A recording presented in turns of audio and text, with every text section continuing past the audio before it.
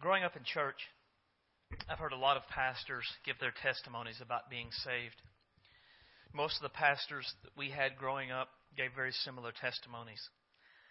They were saved at very young ages and lived for Jesus pretty much all of their lives. Joe, can you turn this down a little bit? There may have been a moment or two of sassing their parents or acting out in anger, but all of their lives were characterized by living for Jesus. Those testimonies made me nervous when I felt that God was calling me to preach, because as much as I wish that was my testimony, it's just not. I wasn't saved until I was 19, almost 20 years old. I sort of lukewarmishly lived for Jesus for about a year, and then I enlisted in the regular army and went to Berlin, Germany. Berlin, Germany offered a myriad of worldly temptations that weren't available to an Okie from Muskogee. And I'd like to say that I fought the good fight of faith and overcame these temptations, but that would be a lie. I arrived in Berlin on a Wednesday. My first real exposure to the worldly temptations of Berlin was on Friday, and I gave in shortly thereafter. I started a 2-year period of time where I regularly made some of the worst moral decisions I could possibly have made. During this time period, I did things I would not feel comfortable to tell a very close friend, much less you as the people that God allows me to preach to on a regular basis.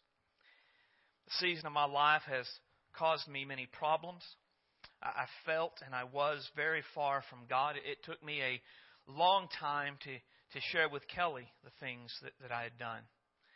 Even today, I'm pretty much shaking as I'm talking about these things with you.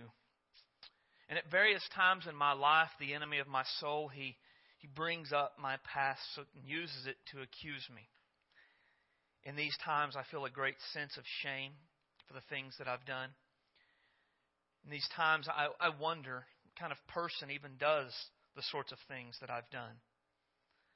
I begin to ask, who do I think that I am to stand in front of anyone and try to instruct them in the ways of righteousness?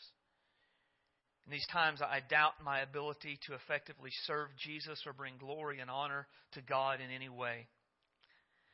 And I tell you this today because there may well be someone here who knows what it is to have things in their past they're ashamed of. Things that on good days you don't think of, and on bad days they weigh you down and cause you to wonder if deep down you're still the same person. Or if maybe there is someone out here and you're still in that place and you've just about decided there's no way out for you. I want you to know that there is. I want you to know that God and His grace are greater than our past, our sins, and our failures. The passage of Scripture we're going to look at today will hopefully drive this point home for all of us. Open your Bible to 1 Corinthians chapter 1, verse 26. It's page 870 in your pew Bibles. And when you find that, I'm going to ask you to stand to honor the reading of God's Word.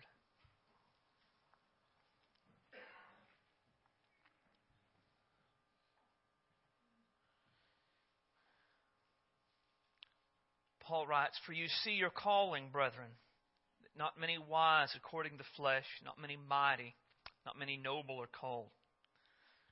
But God has chosen the foolish things of this world to put to shame the wise. God has chosen the weak things of the world to put to shame the things that are mighty. The base things of the world and the things which are despised, God has chosen. The things which are not, to bring to nothing the things that are, that no flesh should glory in His presence. But of Him you are in Christ Jesus, who became for us wisdom from God, and righteousness, sanctification, and redemption. That as it is written, he who glories, let him glory in the Lord." The title of the message is The Greatness of God. Let's pray. Father, I love you today. I thank you, God, for the salvation that's been given to me in Christ Jesus. I thank you that your grace is greater than my sins and my failure. thank you that Jesus is alive and saving, sanctifying, and changing people today. Thank you for your word. It encourages and strengthens and instructs us on how to live for you. I thank you for the privilege of being a pastor, the opportunity to get to share your word with people whom I love. Thank you for the message you've given me today. And I ask that as I preach this message, that your Holy Spirit would come and use me as a vessel of honor for your glory. God, today, Father, that as I speak your word, that your Holy Spirit would take it home into our hearts and to our lives and bring change. Lord, do what only you can do in each one of us. Save those who are lost. Restore those who are backsliding. Encourage those who are discouraged. Strengthen those who are weak. Renew our hope. Renew our faith. Ground us solidly in the gospel of Jesus Christ our Lord. Let the lives that we live testify of your greatness, your goodness, your grace. Be glorified in all things. And I ask this in the name of my Savior, Jesus Christ. Amen. You may be seated.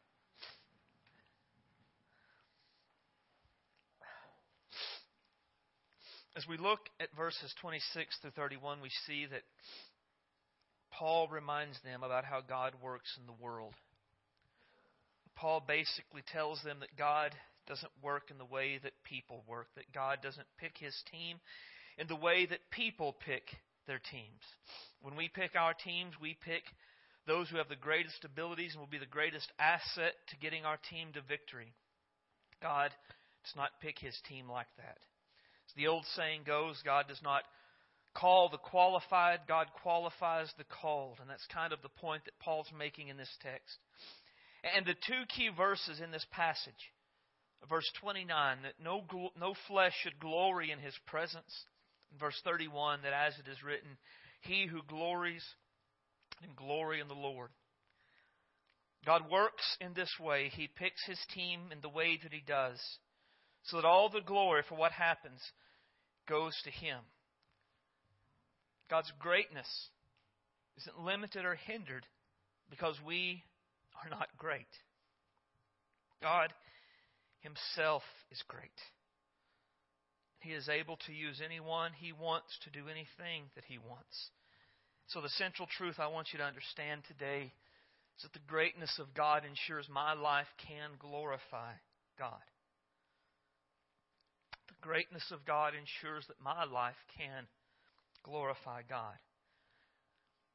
And there are two reasons this passage gives us. The greatness of God ensures that our lives can glorify God. The first one is that God is great so that I don't have to be. As I mentioned a minute ago, God doesn't pick His team in the way that we might. And He doesn't look for the things that we look for. And that's the point that Paul was making in verses 26, 27, 28.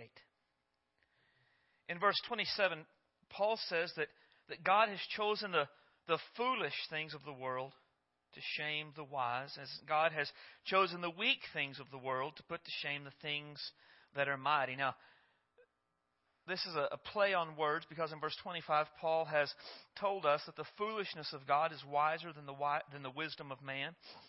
The weakness of God is stronger than the strength of man. And in verse 28, he says that God uses the base things of this world, and the despised things are what God has chosen. And I like this. This is a powerful thought. The idea of base and despised is basically things that have no real earthly value.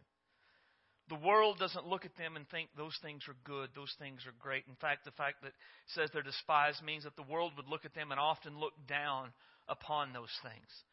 And I think a big part of what Paul is talking about being base and despised, is the gospel message itself. And the gospel message is of a Savior who died on the cross for the sins of the world. In the previous passage, Paul has already explained that the gospel, the message of the gospel, it is foolishness to some. It is offensive to others. God has chosen to use what the world despises, and He has chosen to use that to accomplish His will in the world. I mean, the gospel is all about God not doing things the way that we would imagine. Right? God sent His Son to come to earth in the form of a baby. Not born in a palace, not from a rich family. But even the birth of Jesus was cloaked in shame. Right? An unmarried woman suddenly coming up pregnant. But God did it. It wasn't that she had messed around. That's a foolish, base, despised sort of a message right to begin with. He's born in a way that did not testify of greatness and glory. He lived an unnoticed life. Even though He did miracles and taught things, He wasn't really widely recognized outside of the world. There was nothing about Him particularly that caused people to look at Him and say, I bet He is the Messiah. He looked like an average, normal Jewish guy that was rejected by His own people. He was betrayed by one of His disciples. He was turned over to the Roman government and murdered in the most shameful way a person could be murdered in that day. I mean, if the gospel happened today, it would be of a man that America hated, who was tried and convicted and executed by the government. I mean, how much would we look to that and say, what a great message that is? Well, they didn't look at it like that in those days. They thought it just wasn't possible. It just didn't seem plausible that the God of glory would use something so plain as a cross, something so despised as a criminal's death, to accomplish His will in the world. And yet that is exactly what God did. Everything God has done has always been to show that He does not need great people to do great things. God did not choose Israel because they were great. God chose Israel because He was great. God did not choose Moses because Moses was great. God chose Moses because God was great. Even the Corinthians themselves were not especially great. Look at what Paul says about them in verse 26. For you see your calling, brethren, that not many wise according to the flesh, and not many mighty and noble are called. Now Corinth was a city of great wealth. It was filled with all kinds of wise and influential and wealthy people.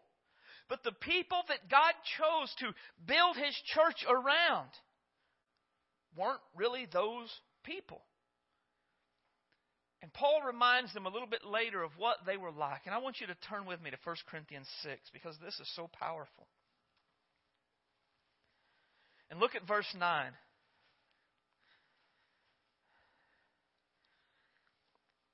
Paul says, do you not know the unrighteous will not inherit the kingdom of God? Pretty common idea. And then he begins to give some examples of what it is to be unrighteous. Do not be deceived. Neither fornicators, nor idolaters, nor adulterers, nor homosexuals, nor sodomites, nor thieves, nor covetous, nor drunkards, nor revilers, nor extortioners will inherit the kingdom of God. Those were all pretty common Corinthian sins. People in Corinth, that was the way the city was. Of course, in our day, this is pretty much the way the world around us is. And I love verse 11, though, because it goes with it. See, the sins in verses 9 and 10, they weren't just theoretical to the people at Corinth. And such were some of you. Some of the people at Corinth had been fornicators. Some had been idolaters. Some had been adulterers. Some had been homosexuals. Some had been sodomites. Some had been thieves. Some had been covetous.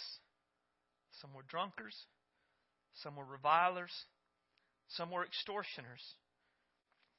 None were going to inherit the kingdom of God. But you were washed. But you were sanctified.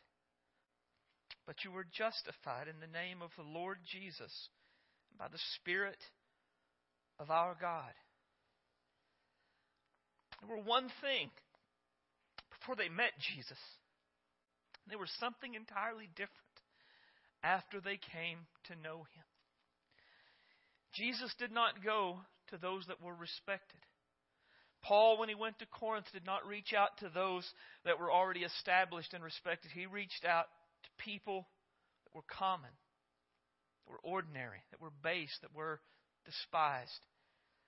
And those are the people that Jesus saved. Those are the people that God used to build His church. And what we've got to know is, God does not need us to be great to accomplish His will in the world. God is great already. Think about the apostles. Which of the apostles were great when they met Jesus? Peter was a fisherman. That was a very common, a very base job. Respectable because it provided for the family. But again, think about it, they smelled like fish. It's not like they were commonly invited over to people's houses. They weren't the good people of the community. They were just common, regular people. There was Matthew, the tax collector, who had basically become a traitor against his own people, who was unjust and a borderline extortioner to make the money that he made. And we could go on and see that God didn't need them to be great because He was great. When Jesus reached out to them, He reached out to ordinary people who were flawed and failing and had issues and things that needed to be overcome. But once they met Jesus, they became something different because of Jesus. And truly, if you can just get the idea that God doesn't need us to be great, maybe I need to get the idea that God doesn't need me to be great because He already is. That is an amazing concept. I love this verse in Ephesians. Now to Him who is able to do exceedingly abundantly above all that we ask or think. And we know that verse. I talked about this in Sunday school this morning. But we use that to encourage us in prayer. God can do exceedingly abundantly above all that we ask or think. We cannot begin to stress the strength and the power of God, no matter how big our requests are. But look at what the rest of the verse goes on to say. According to the power that works in us. Think about that. That exceedingly abundantly great power is at work in you and I as believers in Jesus Christ. God can work in us and through us and for us to do exceedingly abundantly above all that we can ask or imagine. We cannot say, God, use me too, and what we say after that be so great that God cannot do it. Because God is great and He can use anyone He wants to do anything that He wants. But God will work through me to lead people to faith in Jesus. God will work through us to lead people to faith in Jesus. Do you believe that God can work through you to lead people to faith in Jesus? You should. Because God can do anything He wants to do through anyone He wants to do it with. God will work through me so I can have a strong and a healthy marriage. So having a solid marriage in our culture is difficult at times. But we can have a healthy, godly, strong marriage, because God will work through us to enable us to do that. God will work through me to raise godly children who love the Lord. Raising godly children who love the Lord is not necessarily the norm in our culture anymore. It's not even necessarily the norm in the church anymore. But it doesn't have to be that way, because God can and God will work through us to help us raise kids who are not in the world, that do love Him and will serve Him and live for Him all of their days. God will work through me to accomplish His will in the world. Anything the Bible says we are supposed to do is God's will. And God will work through you and me to do this in the world. God is not limited by our past. God is not limited by our flaws. God is not limited by our failures. God is great. And He is so great that nothing you or I do, short of plain and simple disobedience, can hinder what God wants to do in us, through us, and for us. God is greater than our flaws. God is greater than our sins. God is greater than the weakness of our humanity. God's greatness ensures that we can glorify God in our lives. It absolutely does. God is great. He does not need me to be. And then the second truth is that Jesus completely transforms me. Jesus completely transforms me.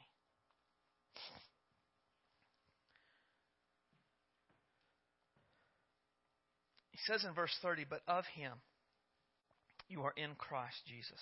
Now, I just want to stop there because that's a powerful thought on its own. Of God are we in Christ Jesus. And what this means is really that you and I can't even take credit for our salvation. See, it wasn't you or I that decided we would come to Jesus and be saved, because we would never decide that on our own. The Bible says in Romans 3 that there is none good, no, not one. There is none who seeks after God. That is the natural state of all humanity apart from Jesus Christ. Apart from Jesus, we are not naturally good. Apart from Jesus, we do not seek God. That's why Jesus said in John chapter 6 that no one comes to the Father unless the Father draws them. See, that any time we had a desire for God, that moment when we said, maybe I want to go to church and hear about Jesus. Maybe this Jesus guy is real and I need what He offers.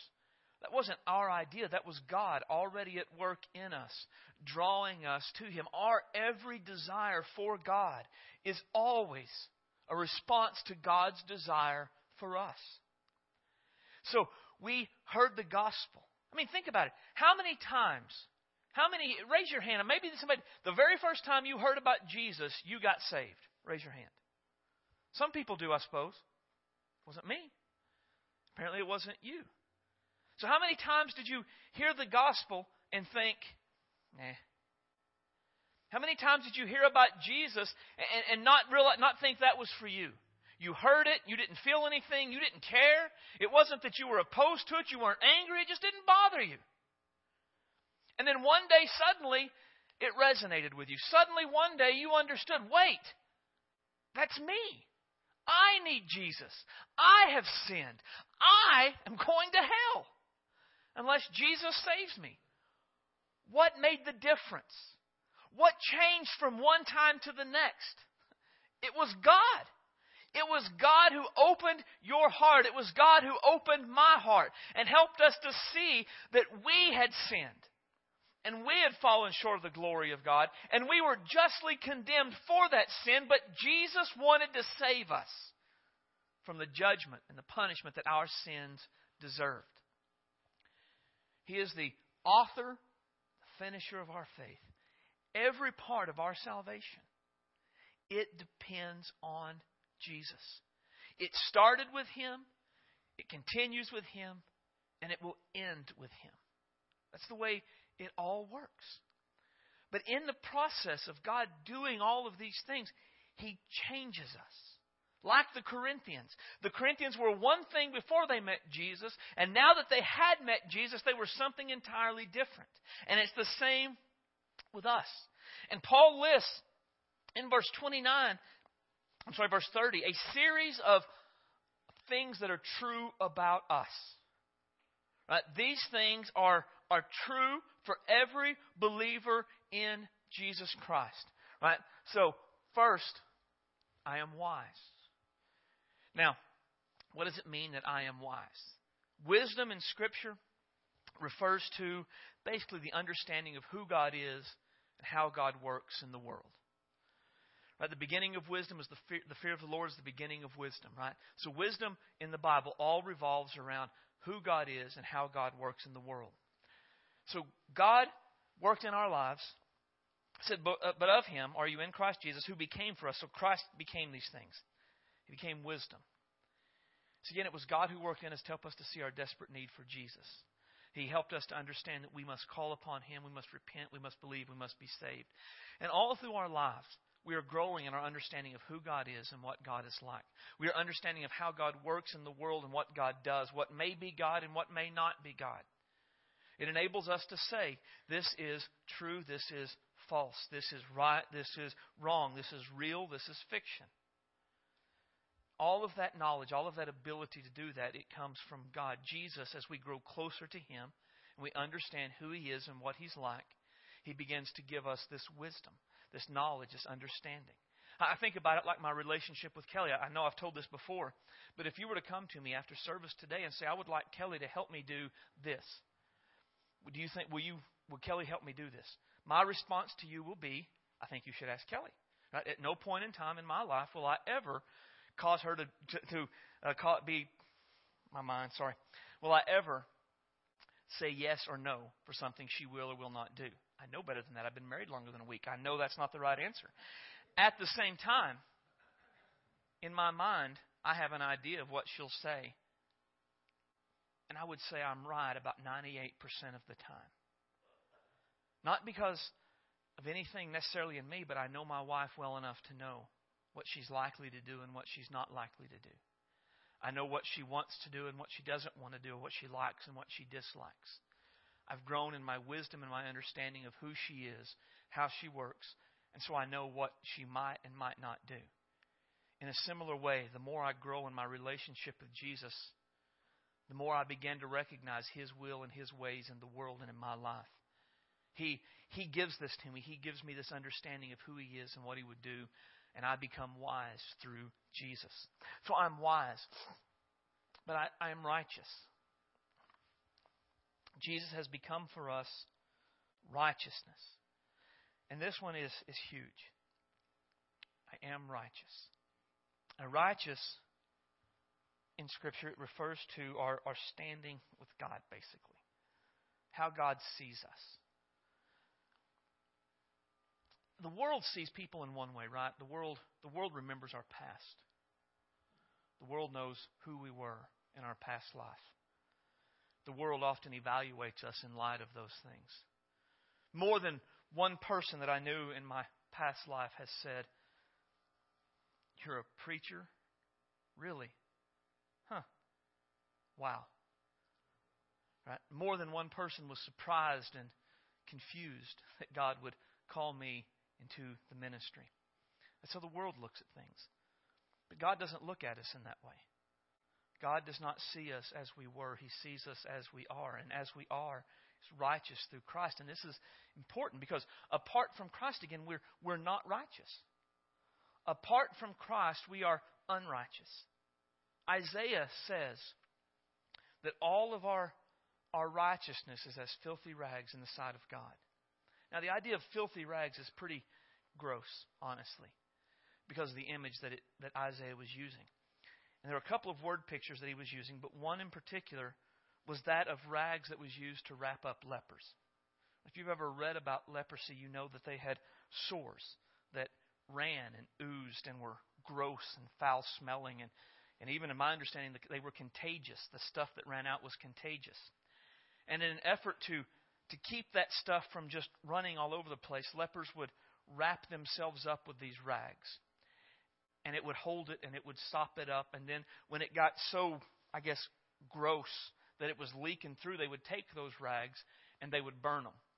Because the rags couldn't be used for anything. There was no cleaning them. They were done. You burned them, you got rid of them. Now, you and I, we probably can't even imagine touching something like that, right? I'm not going to. If I see it, I'm touching it with a shovel. Man, my bare hands, no way. But can you imagine holding it up like, and look at what I've did. Look at how great I am. The reality is when we try to say how good we are to God, that's what we're doing. We're lifting up filthy rags to Him and saying, look at me. Be proud of me. Look at what I've done. And what's interesting about what Isaiah says is, he doesn't mean at our worst, we're like filthy rags. No, all of our righteousness is as filthy rags. The best you and I can do apart from Jesus are filthy, putrid rags. That's the best we can do without Jesus. But with Jesus, we are something different. 2 Corinthians, Paul writes that we are the righteousness of God in Christ. That His righteousness has been given to us. Think about how great that is. The moment that you and I, we call upon Jesus, all of that sin and all of our unrighteousness, all of our wickedness is taken away. And in its place is given righteousness and holiness and purity. And so when God looks at a believer, He doesn't see their past sins or their past failures. God sees them as righteous in Christ, righteous because of Christ. And as a believer today, you can say, I am righteous. Because Jesus has made us righteous.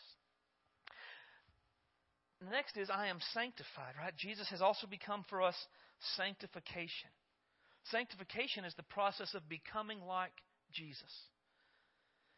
Even though God counts us as righteous the moment we're saved, we're not all that we should be at that moment, are we?